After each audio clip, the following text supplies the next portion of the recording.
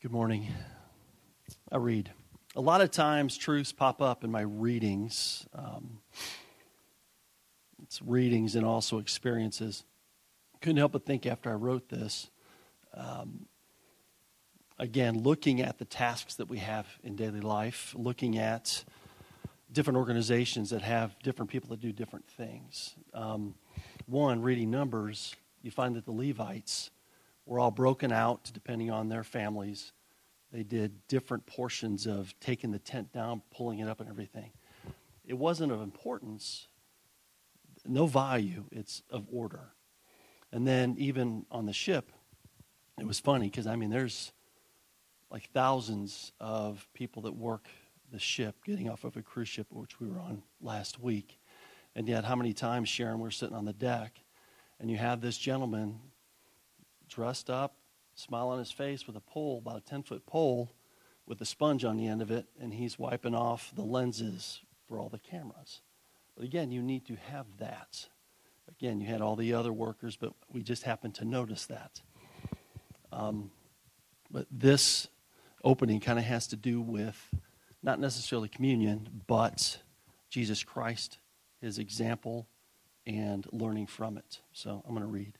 A lot of times truths pop up in my readings that encourage me, and I want to share those with the congregation. This subject doesn't necessarily tie with communion, but is another example Christ provides that we should follow. Thank you again, Jim, for this book, The Incomparable Christ, from which I'll read today an excerpt. First, some truth. Colossians 3:17. And whatsoever you do in word or deed, do all in the name of the Lord Jesus, giving thanks to God and the Father by him. Also Colossians 3, verse 23. And whatsoever you do, do it heartily, as unto the Lord, and not unto men. 1 Corinthians 10:31. Whether therefore you eat or drink, or whatsoever you do, do all to the glory of God. Ecclesiastes 9:10. Whatsoever thy hand finds to do, do it with thy might. For there is no work, nor device, nor knowledge, nor wisdom in the grave, whither thou goest. And then what it applies to what I'm going to read, Mark chapter 6, verse 3. Is not this the carpenter, the son of Mary, the brother of James and Joses and Judah and Simon? And are not his sisters here with us? And they were offended at him. The Incomparable Christ, starting with page 67. The life of our Lord has been so idealized by its sacred associations that we are apt to miss some of its most comforting and practical lessons from fear of profaning its sacredness. His earthly occupation is one of these. Of 18 years of Christ's life, we know absolutely nothing except what is contained in the words, quote, the carpenter, end quote, Mark 6:3. This is all that divine wisdom has been seen fit to preserve for us, the carpenter. What a title for the Lord of glory. What is the significance of the fact that out of all possible occupations, God chose for his Son in his incarnation the lot of a working man? Why did the only one who could have chosen his earthly vocation without any restriction choose to become a carpenter? It is not difficult to conceive the wonder and consternation of the angelic host to see the great Jehovah, creator of the rolling spheres, humble himself to toil with saw and hammer at a carpenter's bench for 18 years, to see him who made the heavens and meted them out with a span, stoop to shape with his own hands a yoke for oxen.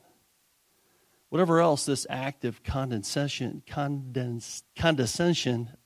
signified, it meant that Jesus purposed to identify himself fully with the great bulk of mankind, the common people. It stamped men's common toil with everlasting honor. It acquainted the master with the feelings of the multitude and gave him insight into man's inmost thoughts. His willingness to occupy so lowly a sphere for so long a time affords us both example and incentive to be willing to do the common task joyously. In common with all other Jewish boys, Jesus was required to learn a trade. What more natural than that he should be apprenticed to his foster father and become the village carpenter?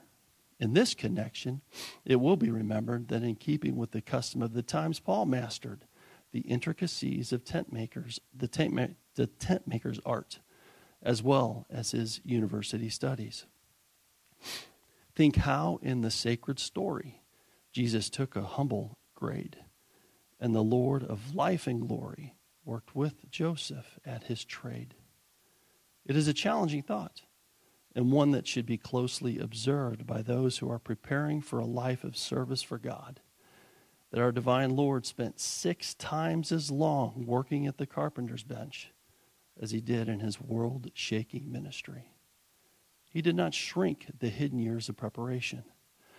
Preparatory years are important years. Jesus must be about his Father's business and doing his Father's will. And if that will involved 18 hidden, laborious, tedious years, he would not succumb to fleshly impatience, but would obey with delight. Psalm 48.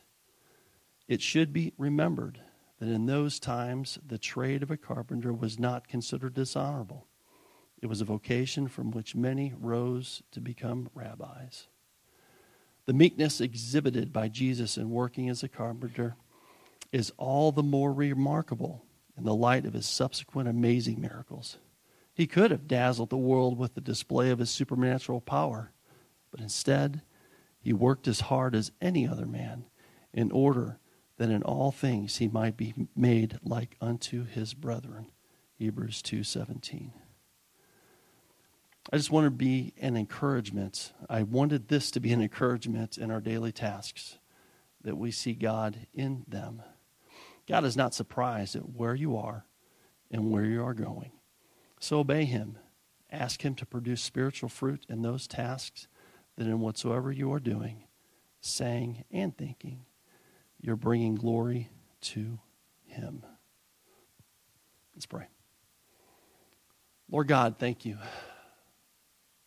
God, that you have given us truth for everyday life, not just here on Sunday, where we gather as a body of believers, but on the Mondays through Saturdays. God, as we're dealing with people, as we work, as we take care of our families, God, encourage neighbors, Lord, in all of that, you've given us truth to do things unto you and to bring you glory.